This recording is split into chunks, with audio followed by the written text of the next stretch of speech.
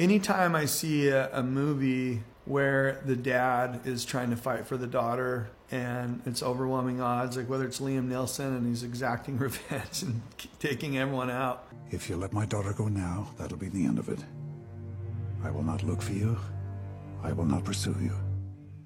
But if you don't, I will look for you. I will find you. And I will kill you.